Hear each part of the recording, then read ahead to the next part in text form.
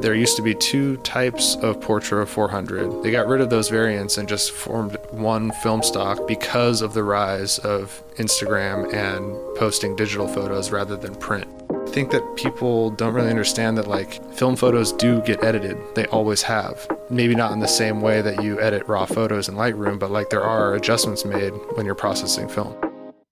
Hello and welcome to the Golden Hour Podcast. I'm your host, Dave Mays, and we're here in the Polar Pro studio. Today's guest is Davis Tyler, filmmaker, YouTuber, and film photographer who specializes in medium format film photography. One of Davis Tyler's main jobs is working for YouTuber iJustine, where he both shoots and edits on her channel. Davis Tyler's style of photography is a real blend of portrait work mixed with street photography, and if you're someone wanting to get into 35mm or medium format film photo work, you will enjoy this episode.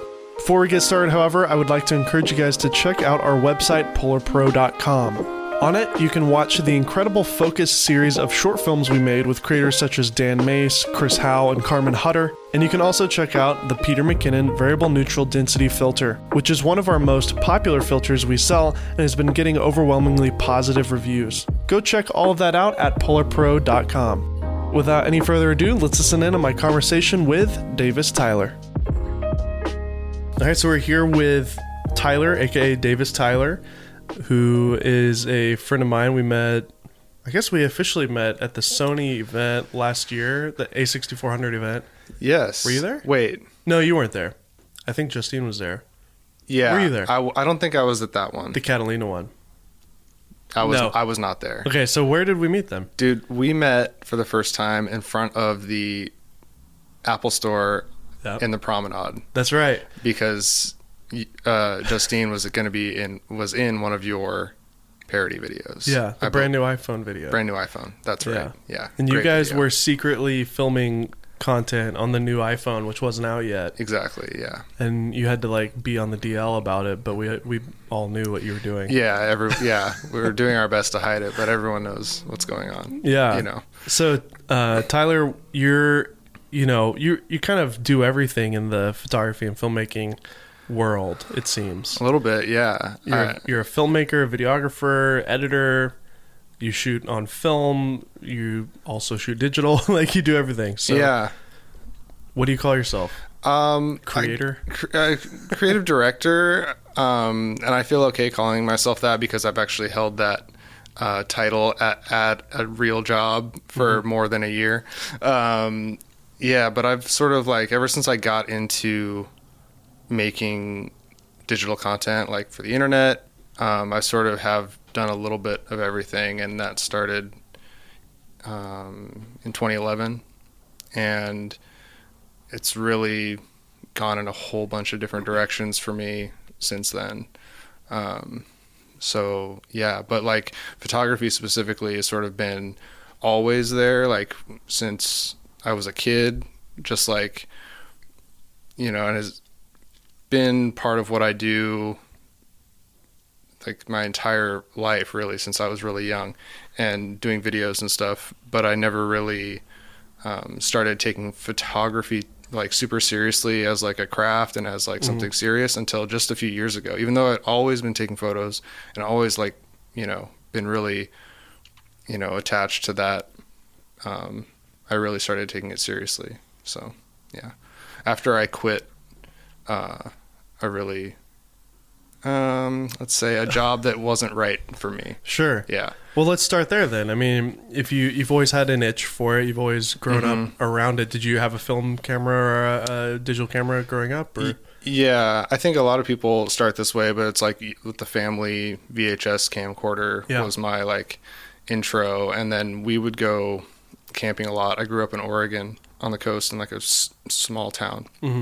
And we would go camping a lot, and my mom would bring disposable cameras, and that was just sort of like how it started. And then, I mean, when I started, I was too young to even know like what I was doing, but like the first video I made was like filming my little brother who was like 2 years old, and I was like 6 years old, filming him sitting on the couch, like doing that nodding thing where you like nodding falling asleep. Yeah. That's like the first like video I ever made. But I always like... So you're making fun of your brother? Exactly. Yeah. Yeah. Just something about like the frame. I've always been really kind of like obsessed with like the shape, the composition, the frame. Yeah. Something, you didn't know that it was anything to it. It was just a natural thing for you. Yeah. But I didn't really get into, and then I made videos throughout high school. Like I did video production classes and not much else. Like, I didn't do... You weren't trying to pursue that as a career necessarily? It was just fun? I thought I did. Like, I got really into music and playing in bands in high school. And then the video stuff I had been doing was just like, how do we film music videos and, shoot these little concerts that we're doing and like, that sort of... So it kind of like was always there no matter what I was doing kind of thing. And then I like dropped out of college for a band. After I sort of like snapped out of it, I was like, I'm going to go finish school, but I'll, do some film classes and stuff. In school, I met a dude named, on the internet, Super Ed 86.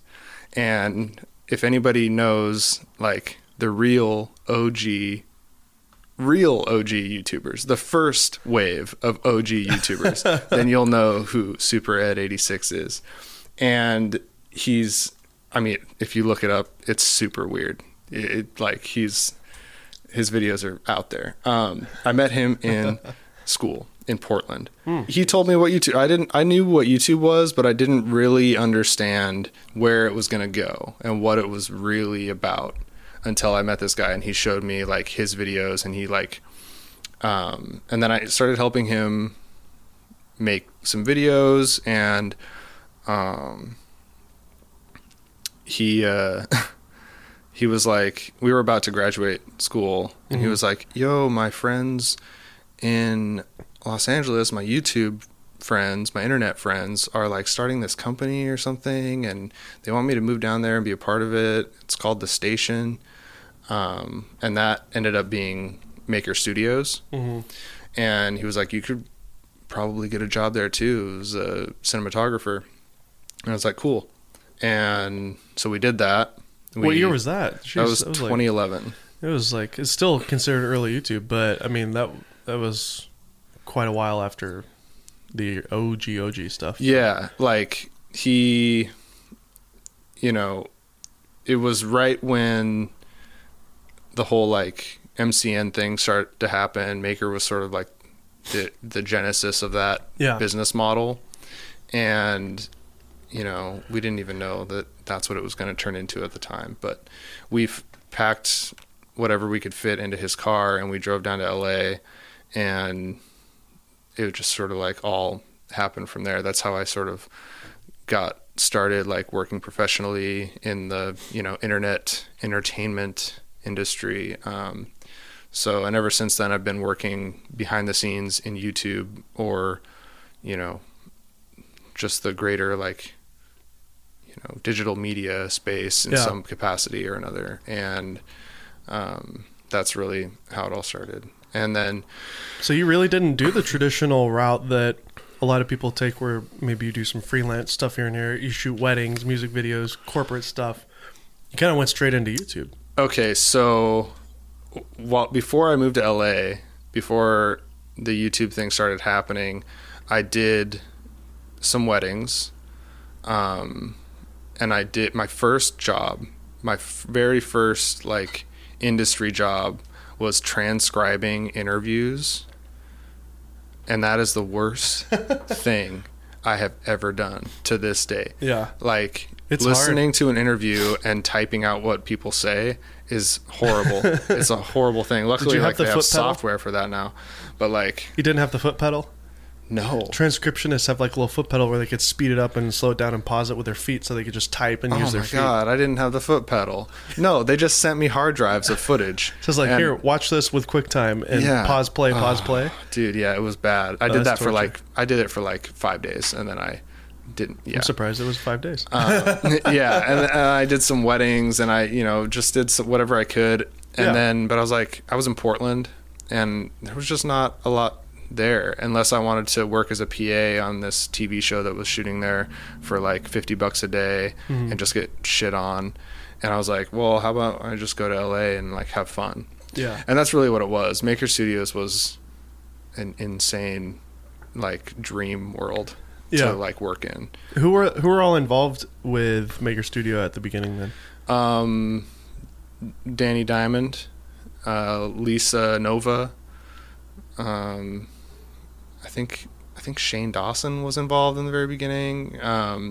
But when I went down there, they were kind of starting to get established. They had moved out of the garage into this like space above a nail salon.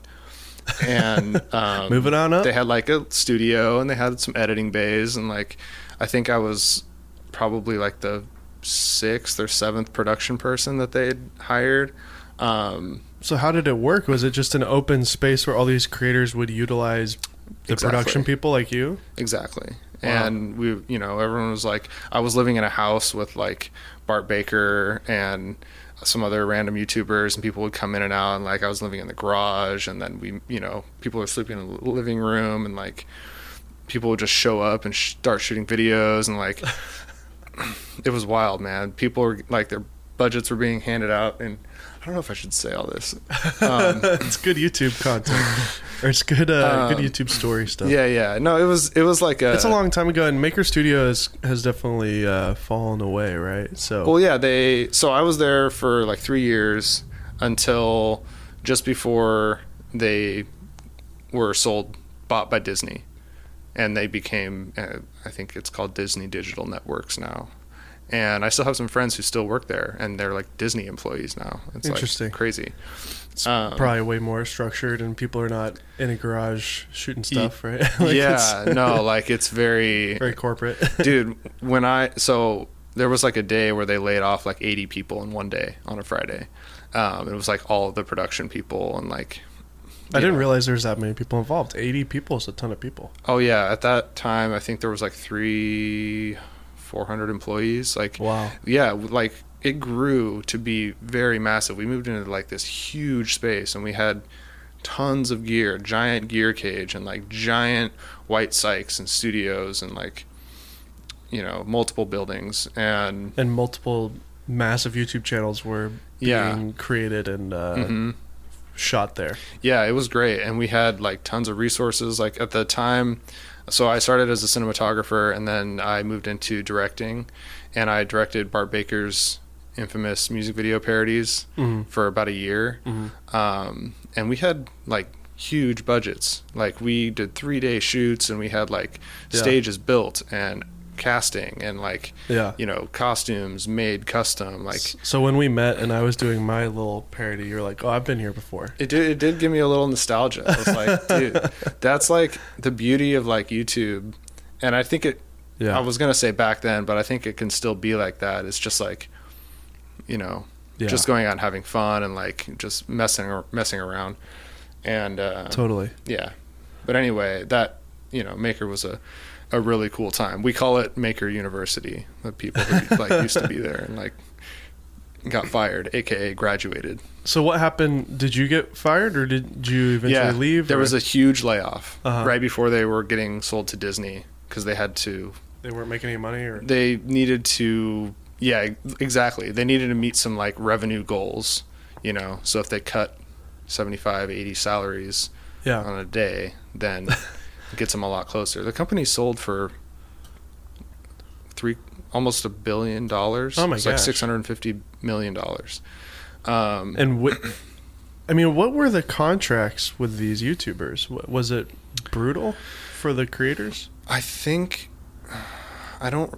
were they splitting half, or like 40%? I think it really depended, and I don't want to. Sure. Yeah, I'm not sure. I would assume that it was probably some crazy contracts that were involved, right? Because basically the Maker Studios would launch a channel, so they obviously want to have some sort of revenue coming from the creator. It was I don't remember exactly. I wasn't really like it was just a crazy nutty time, because like that was right when YouTube unleashed the ad revenue and I guess in a way it was like at its prime. You know, I know there was a lot of money coming in the early days. Yes. Whereas now it's kind of, it's still like, if you're on the high end, you can make some good money, but it's nowhere near what it was, right? Yeah. So I'm getting in at the perfect time. Starting my YouTube channel. It's a mature platform-ish. Right. Yeah. I think it's interesting that I have been working in YouTube for like 8 years now, and I only just decided to start my own channel. But man, you of all people, you know it. My parents started a YouTube channel before I did. What do they do? They're full-time van lifers. Really? They're from Portland. So. 2.5 years full-time on the road making videos every week. Carry On Vagabond. Carry On Vagabond. It's pretty corny, right? My dad came up with that. I love it. 22,000 subscribers. Yeah, man. Almost 300 videos. They're legit, dude. Dude, my stepmom like learned how to use cameras, bought a MacBook Pro, learned how to use Premiere, like taught herself everything. I helped a little bit, but like... So it was like when your parents did that, you're like, all right, dang it, I guess I should do this. Dude, not even then. Not even then. I was like, oh, good job, guys. That's awesome, you know? And I like helped him out a little bit. Man, your dad is like, he's looking good for an old man. Yeah. Got a great beard. I mean, fit. He's like, yeah, he's a fit dude. You got good genetics. Yeah, we'll see. Anyways. No, yeah, so Maker Studio, you get quit, fired, whatever. Let go. Yes. Whatever you want to call it. Yeah. What happens then? I mean, were you kind of like, oh crap, what do I do? Or did you have a job? It was really like kind of out of nowhere. We knew things were shaking up, but like, you know, after it was like one day a bunch of us were just like out of work. But I guess a good thing is there are a bunch of colleagues, and it's kind of like you were all out of work together. Yeah. So exactly, we were able to really quickly lean on each other. I landed this like, you know, associate producer job at this startup that was all about launching TV networks, like over the air, you know, TV channels like that you downloaded the app on your whatever device, fueled with YouTube content.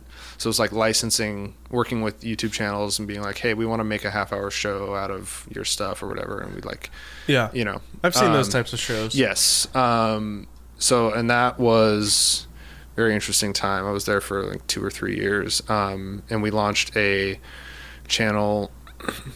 We launched a channel called TBD. Oh, yeah. One of my videos was on that. Really? Yeah. I did a proposal. I filmed a magic proposal once. And it was this guy who made like some dirt vanish, and then he proposed to his girlfriend with a magic trick. It was on that show. Whoa. Yeah. Nice. Do you remember that? I don't know. I don't. So my job, so I was promoted to creative director for that network. And I was more on like branding and design and, you know, coming up with graphics and stuff, just sort of like working with the marketing people. And that's, you know, that's what like ate my soul. Yeah.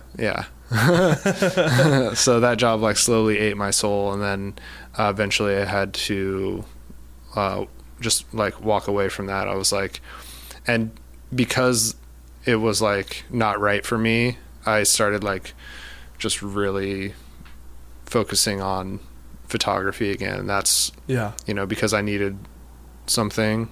I started going back. I started like playing around with shooting film because I hadn't shot film since I was in school, and like I started posting more on Instagram and like really thinking about like, man. And then when I finally left that job, I was like, I'm just gonna go really like all my energy into photography because it just makes me feel good, and that's what I want. So and that's what I've been doing ever since. I still do video work, but I only have one client, and that's iJustine.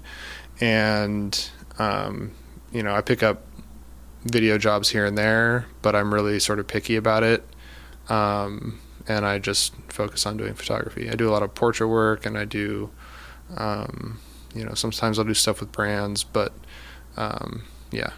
So I mean, what was it that drew you to film photography? Because that's, you know, kind of the main topic of our conversation probably today would be the fact that you're, if you want to call yourself the niche of the film photography genre, right? So yeah.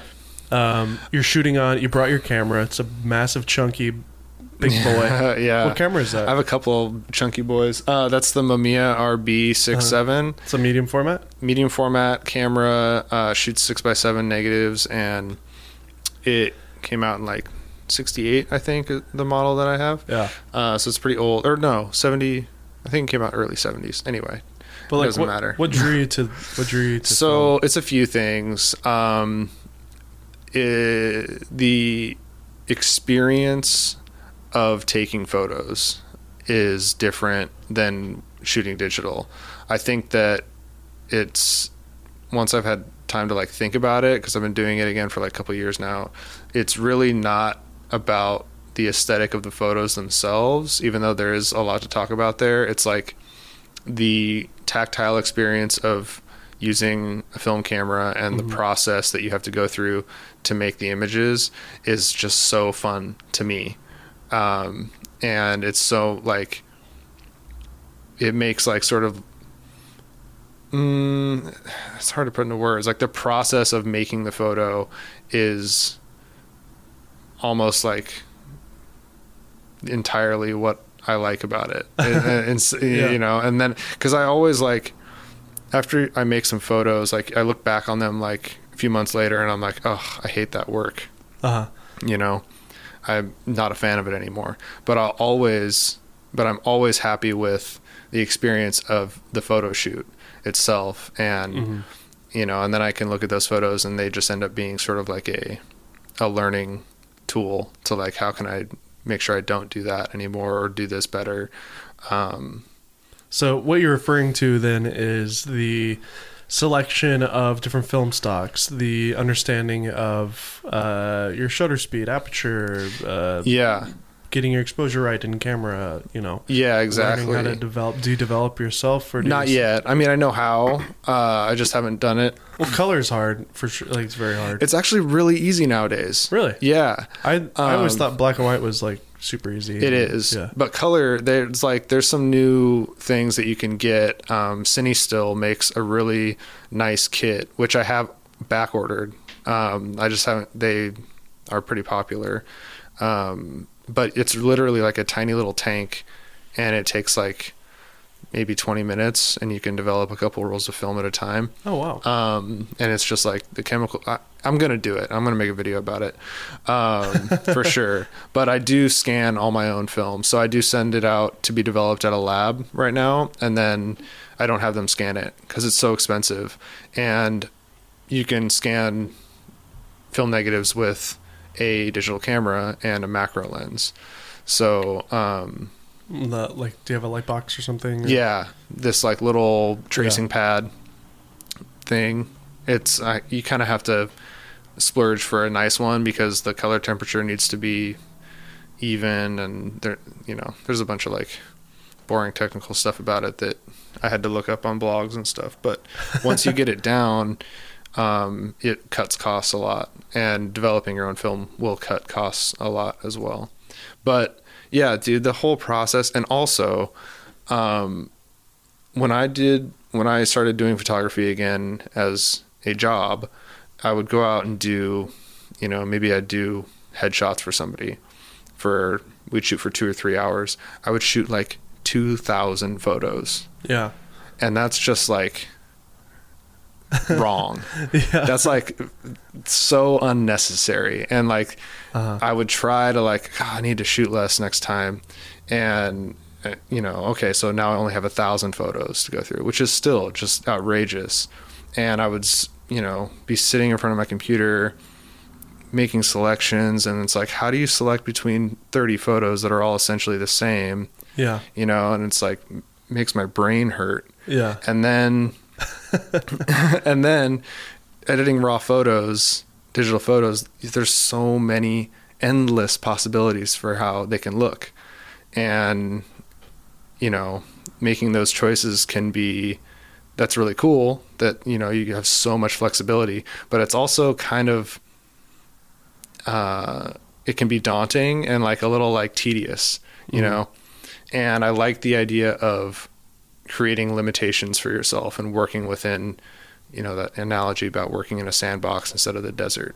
And then also I would probably say that your clients, because they're seeing you use film, because they're seeing the results, they're probably, like, if it's digital, they kind of know that they can make changes or edits. But with film, they're like, wow, that looks so cool. It's so retro, so great. And then you might not have to make as many changes. Oh, I don't now. Dude, yes, exactly. That's like... Because the clients understand that film is not digital. Yeah, it's one of the best parts about shooting on film is the time saved sitting in front of a computer, whether it's rating images in Lightroom and like choosing selections. And then, if people don't, like how the photo's edited, then, you got a problem. And if you don't have a contract with somebody that says, you kind of have to acquiesce to their requests or not, and like make a choice there. Yeah. Shooting film, it's like, okay, we're going to shoot this on Portra 400 and that film looks like this. Yeah. And the only time I spend is 30 minutes maybe scanning the photos at my computer, processing them, and then they're done. And I don't have to sit there for hours and hours and like edit. So I get all that time back, which is really cool. Also, even in 2020, having something that's the equivalent of your medium format film camera is still going to cost you tens of thousands of dollars to get anything close to that in a digital sense. True. So you're getting better, sharpness, I guess, or whatever. Yeah, you do get more resolution with a medium format film. That's why I ended up buying a couple medium format film cameras. But I did start shooting 35, and that's really fun too, 35 millimeter. But I wanted some more resolution, and I wanted, the depth more. of field is pretty. Yeah, dude, the depth of field is crazy because it's like, an f11 on a medium format film camera is like an f4 in a digital equivalent. And the lenses, like I have a 90 millimeter lens on the camera I brought. It's a 45 millimeter equivalent for a full frame sensor. It's insane. So you get sort of like this, there's this sort of larger than life look you can get.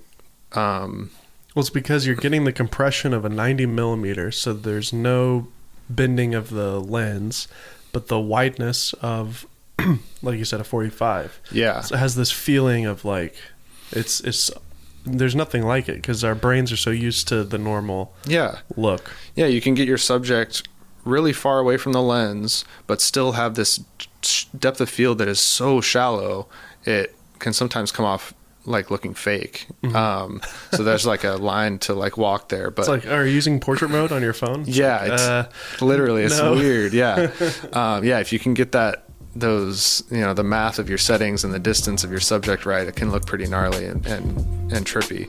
Going to take a quick break in my conversation with Davis Tyler to recommend that you guys check out the new Peter McKinnon Polar Pro V&D filter system. V&D stands for Variable Neutral Density Filter, and we sell multiple thread sizes for all your lenses and 2 different strengths. One that is 2 to 5 stop ND and one that is 6 to 9 stop ND. The great thing about using a V&D is that it covers so many different ranges of ND, so you don't have to carry around so many different filters when you're out shooting. It also acts as a polarizer as well, so you can get even more saturated and punchy landscapes using a V&D rather than just a normal ND. The biggest difference between our V&D and the competition's is the fact that we have hard stops on either end of the variable strengths, keeping the unwanted cross-polarization from happening that other V&Ds struggle with, giving you an unwanted vignette effect to your image. The quality of the glass itself outshines the competition, using fused quartz glass, giving it a superior optical clarity over any glass on the market. Each V&D also comes with a super compact carrying case and one of my favorite little accessories, a Defender Slim cover, which mounts perfectly onto the filter and provides fingerprint-free installation and gives your filter rugged protection from drops or scuffs. To learn more about the Peter McKinnon V&D, check it out on our website, polarpro.com. Alright, now let's get back to the show.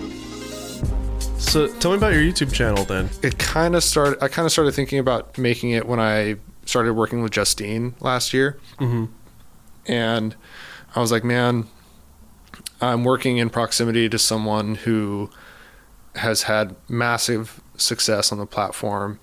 She's like independently, you know, created this like really successful channel, and I have this great opportunity to learn from her, like, and maybe I should start a channel and like put some of that to use.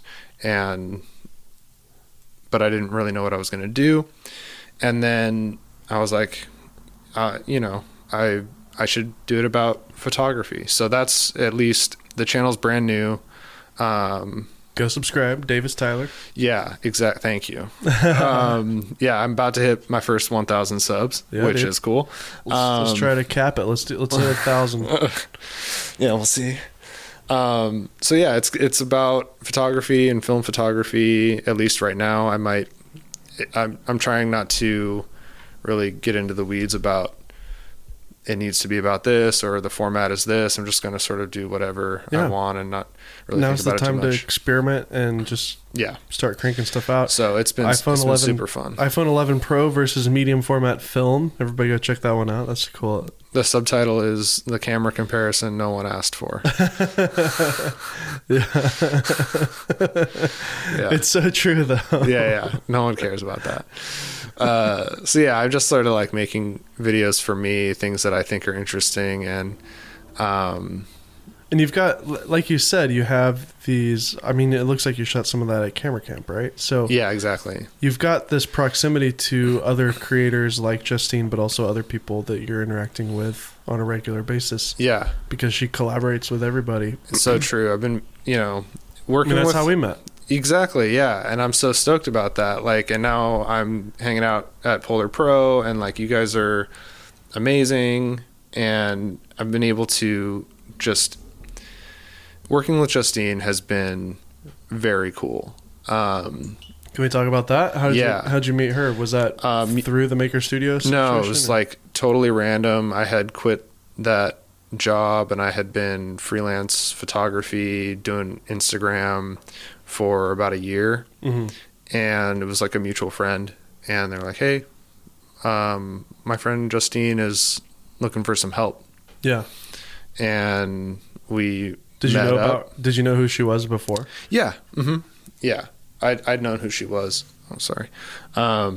She wasn't involved in Maker at all?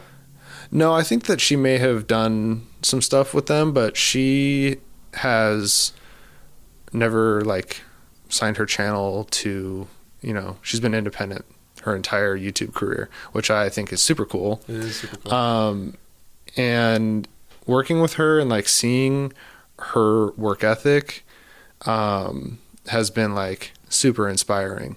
She is like a total like boss. She like, she's a badass.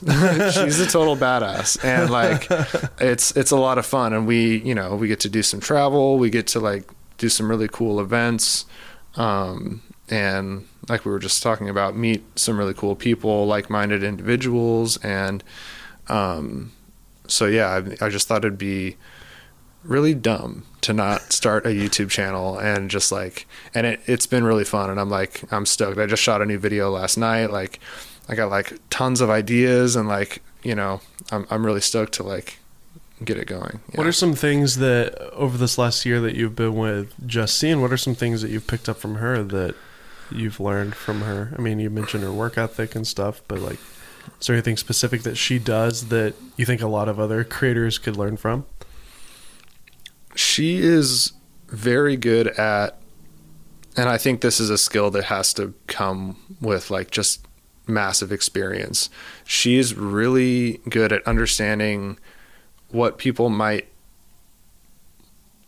want to hear about in a video that a lot of creators might not think to put in the video. She's very thoughtful about what people should be getting out of the video. Like, oh, we need to talk about this because they might misunderstand and mess up. Like, she wants to help as in every situation possible. Mm-hmm. And when we first started working together, I was like, oh, I mean, you don't have to talk about that little detail, right? Like and it's like, no, we got to cover that. We got to cover everything because as much as possible. Because you're thinking from a video editor's perspective, it's like, that's a little fluff. We could maybe cut that out. Exactly. But she leaves it in. Yeah. And because I'm looking at her videos, they're like 13 minutes, 14 minutes, 12 minutes, but some are 5-7 minutes as well. But it depends. Yeah. I guess. But I think erring on the side of more information, I think is cool. I think there's a place for shorter videos, but if people are there on your channel to learn about something and they click on one of your videos, they're down to watch your stuff. So they're gonna watch it. Obviously, you want the edit to be clean and you want it to be snappy, but yeah. So we let some stuff run because she just really genuinely wants to like get good info out there, and like whatever it is, like we just did a video about this really cool like iPhone attachment camera, and like there's so much to it, and it's like super interesting. It's just like, okay, we'll cover this, cover that, every single mode, Yeah. Do you do the thumbnails, or does she do them? I don't do the thumbnails. Actually, she still edits a lot of her own stuff too. Like we, Really? So she doesn't hire out editors?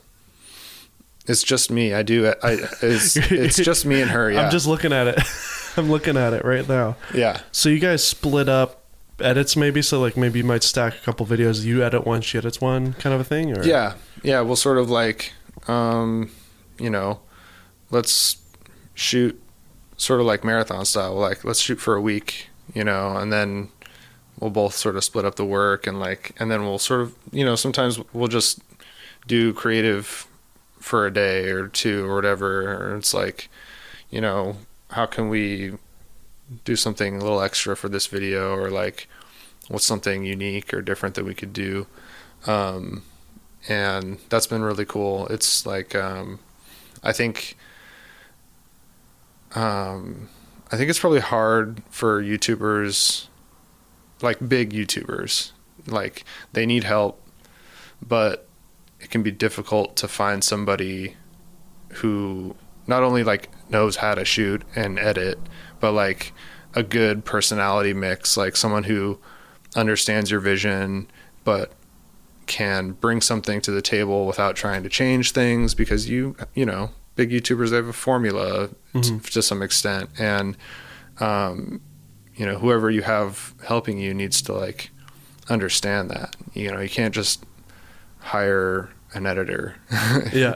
It's like, it's really difficult, and I think that it's her and I like sort of like lucked out that like we work together so well, and it's like it's been pretty great. Yeah. That's awesome. Yeah. So as you're growing your YouTube channel, what are some things that you're thinking about, with the content and all that kind of stuff, just so that people who might be in a similar situation, maybe they just started or they're thinking about starting, what are some of the things that you said you mentioned you're coming up with new ideas all the time? I mean, yeah. So I think the goals of like the channel, the first and foremost goal is a selfish goal of wanting to document stuff for me for the future. So I'm gonna make vlogs, but I'm only gonna make vlogs when it's something that I want to document into, as a way of like remembering, like a snapshot of something. And I want to do, and also I want to do some informative videos. Like I'm writing a video right now about Kodak Portra 400, sort of like the history of it, why it's such a popular film, why it's one of the best films you can get, and just because I was curious about that myself, and I thought maybe other people would like to, learn about that too, because I looked it up and I was like really fascinated about the history of that film. A little teaser, there used to be two types of Portra 400, neutral color and vivid color. And the reason they got rid of those is because they did in 2006 or 2010. They got rid of those variants and just formed one film stock, which is just Portra 400, because of the rise of Instagram and posting digital photos rather than print. Mm-hmm. So neutral color and vivid color Portra was strictly for printing. If you wanted, it was like depending on how you were going to print, you'd use this different type of film. And then Kodak was like, oh, well, people aren't really printing as much, so maybe we'll make this and it'll be like, people can make those adjustments in post. Yeah, which is interesting to me because there's this like debate online about, oh, you should never edit your film photos.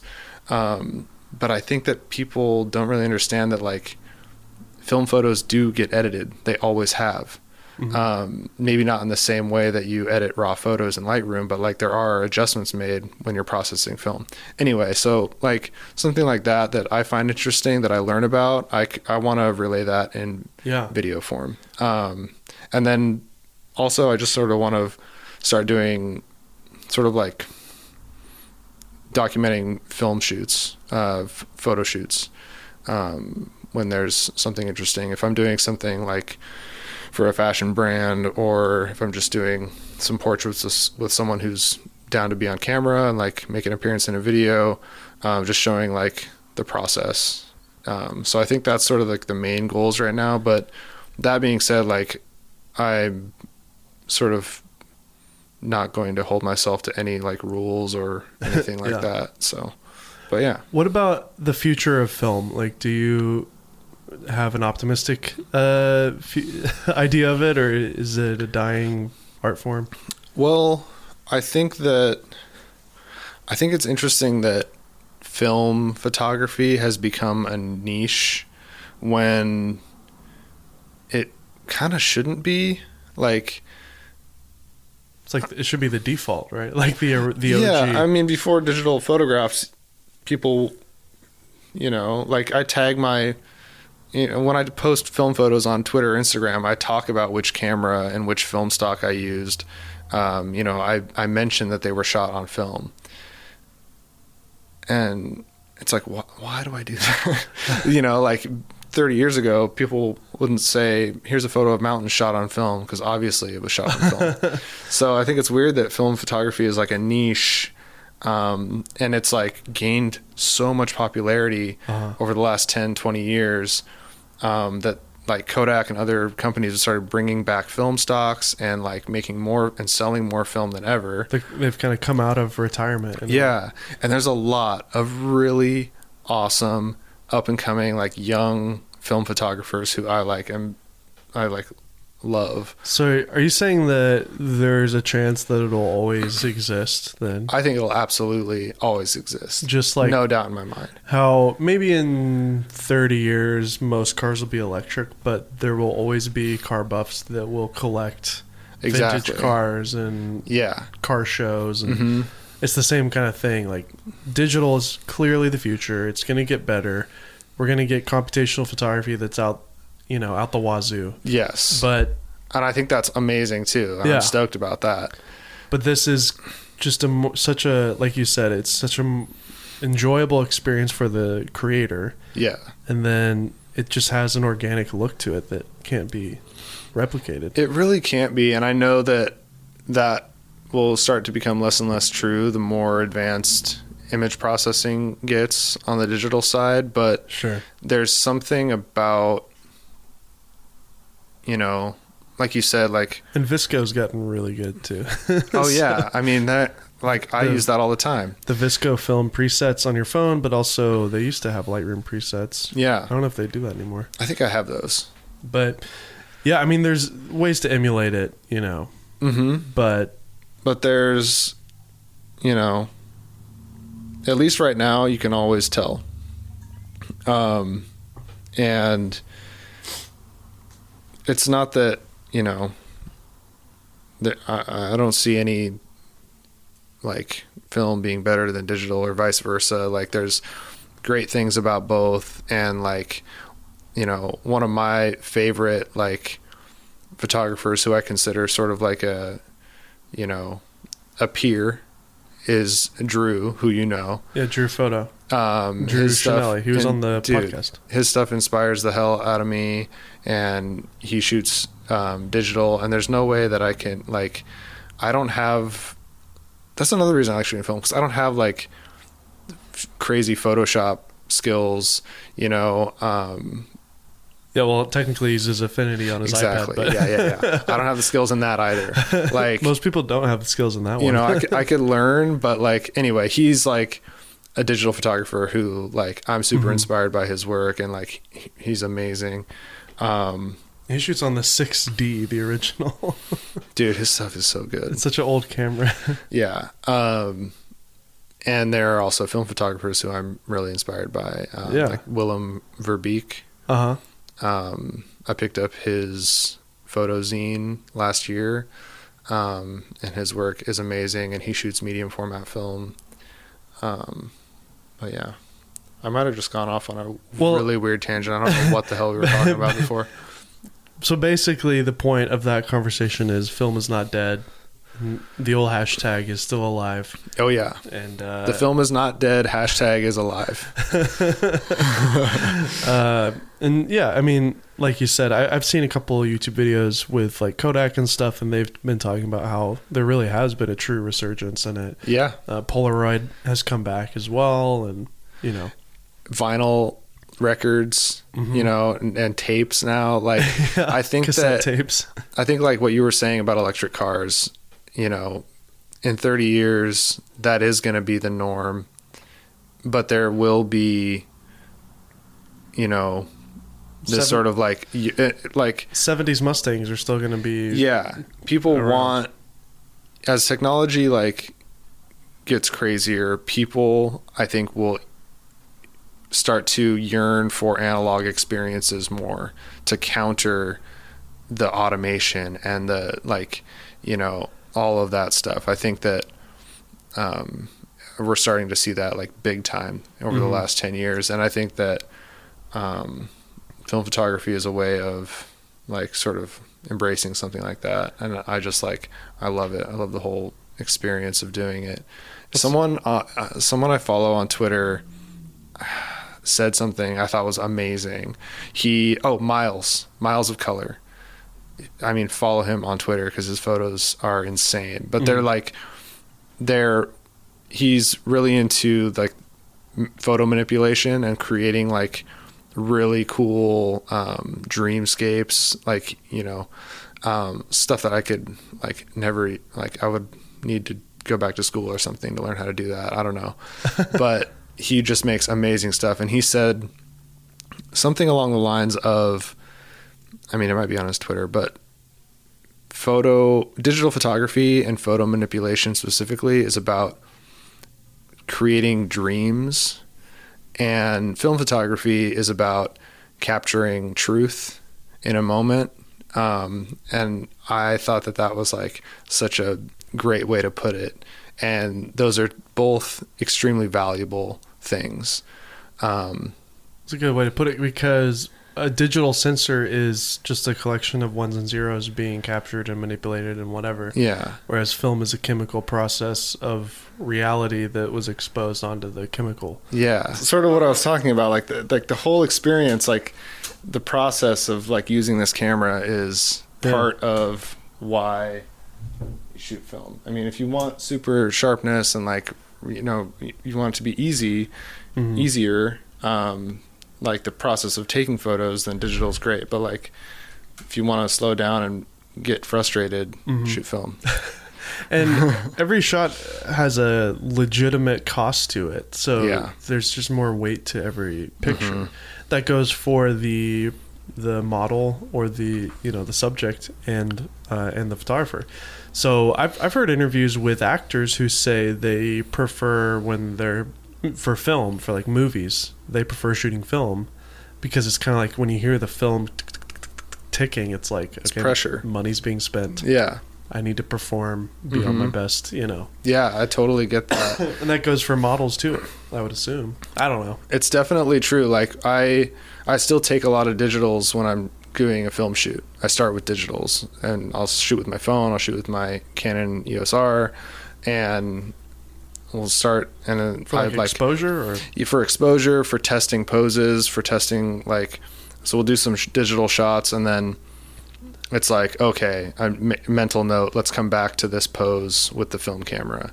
And sometimes I'll have the film camera out and it's like, okay, you know, yeah, move a little to the left, head down, open up your jacket a little bit. And then it's like, you know, a couple minutes of like working out the shot.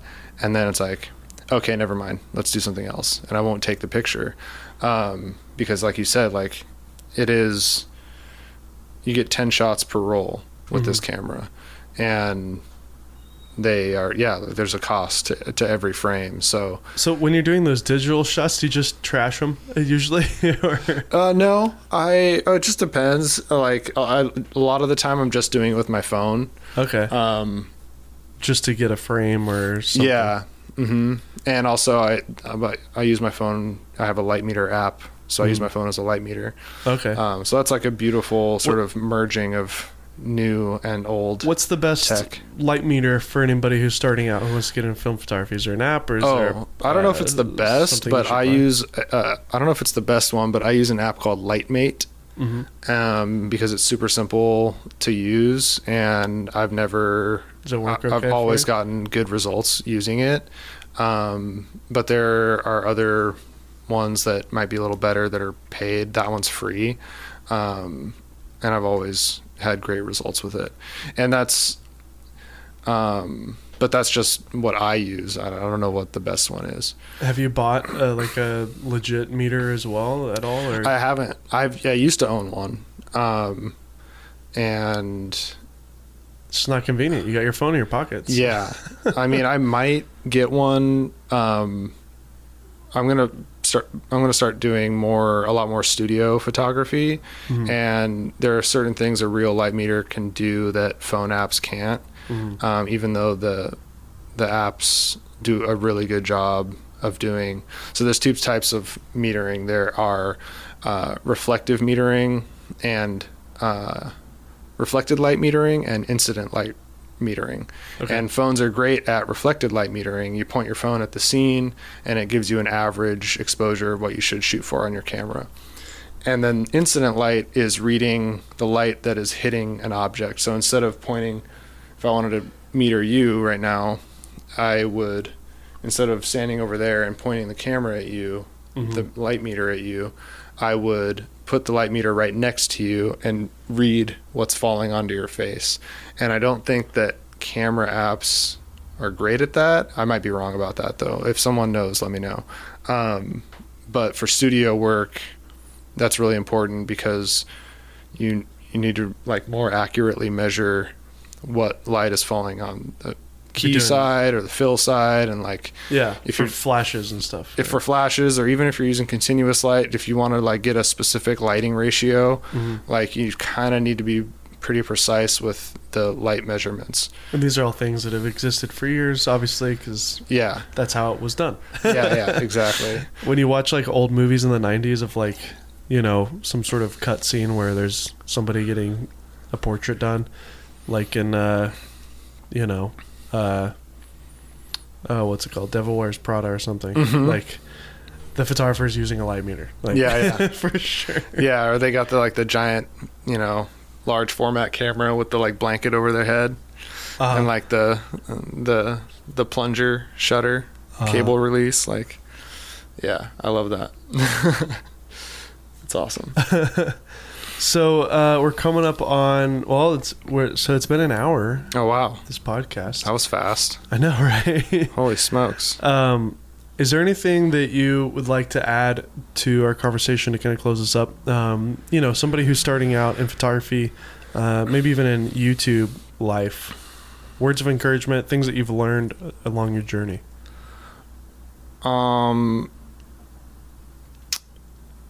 I think when it comes to, if you're a photographer or if you're a YouTuber, I mean, I think it doesn't really matter. Whatever, I think something that's really important is being selfish. What? Let me explain.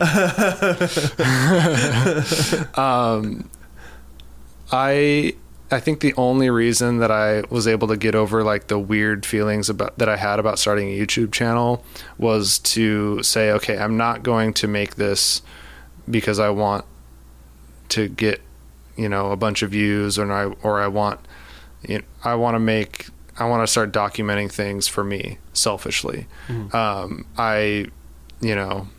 I stopped taking certain types of photography gigs because I needed to be more selfish for my mental state. I don't do weddings and that's a selfish decision, putting myself first in a lot of ways can be really healthy. I don't take very many video clients because I'm really picky about that. I'm really selfish about who I sign a contract to do work for. I think the word selfish could easily be replaced with the word focused too. Right? I just think that I think you're being really honest about it. I think selfish has a negative connotation. I think that putting yourself first, whether that's where you allow your energy to go and the environment that you're in and creatively too. In a collaborative way, you want to be selfless. But if you're, I just almost fell out of my chair. If you, I don't see you as a selfish person. You're I think you're a kind person. I don't mean selfish in that way. But I think that, I think it's an interesting way to put it. If you have made the choice to collaborate with somebody, then you've made that choice and you want to be collaborative and not selfish. But if you need to make a choice to not work with somebody, it's okay to say no. It's okay to be selfish. And that doesn't have to have a negative connotation to it. It's just sort of like, it's okay to, think of numero uno a little more often and take care of yourself. Yeah. I mean, I totally agree. Obviously, if you're struggling financially, you got to take what you got to take, right? But of course. But career-wise, I completely agree. It wasn't until I started saying no to all those types of random jobs and just got focused on the one thing that I really wanted to do that I actually started seeing some success. Yeah. For sure. I definitely, when I was starting, I took basically anything I could get. And at a certain point that can, you can start to sort of like change that. But, but also when you're just starting, it's like, it's so exciting and you have a lot to learn and you need to do all those things to figure out what you like and what you don't like and what your style is and all that stuff. So, and you've had a long journey, from Maker Studio to, working on all sorts of random things to now with Justine. Yeah. So your YouTube channel, you're starting fresh, but not really. You've got all this great experience behind you. Yeah. I feel really good about it. I'm like, and I was really inspired by like my parents. Like, I just thought it was so cool that they, they're like, yeah, we just want to be able to remember when we're old, like all this stuff we did. And then they're like, wait, we have 10,000, 15,000, 20,000 subscribers. Oh, I just thought, I was like, you know what? Like, that sounds cool. I want, like, when I'm like 85, knock on wood. I want to be able to like, look back at what I was doing and who I was and like, so I think that's cool. But I also think that it'll be fun to make some videos that maybe help some people, and not from a place of like authority of any kind. Like, I don't want to make tutorials. If I'm going to make something like that, it's going to just be my process, not the way. So yeah, we'll see where that goes, Well, Mr. Davis Tyler, thanks for being on the show. It was a pleasure having you on. Yeah, Getting to know you was awesome. on a more personal level. It was quick, right? Yeah, that went by so fast. Thanks, buddy, for coming on. Thanks a lot. I'll see you around. Appreciate it. I hope you guys enjoyed my conversation with Davis Tyler. If you have any questions about film photography or even editing and shooting YouTube videos, feel free to hit him up at DVSTYLR on his social media accounts. That's basically short for Davis Tyler. Once again, make sure to check out our website, polarpro.com, to learn more about the V&D we sell, as well as watch some of the amazing Focus Series short films. Once again, I'm Dave Mays. This is the Golden Hour Podcast, and we'll see you next week.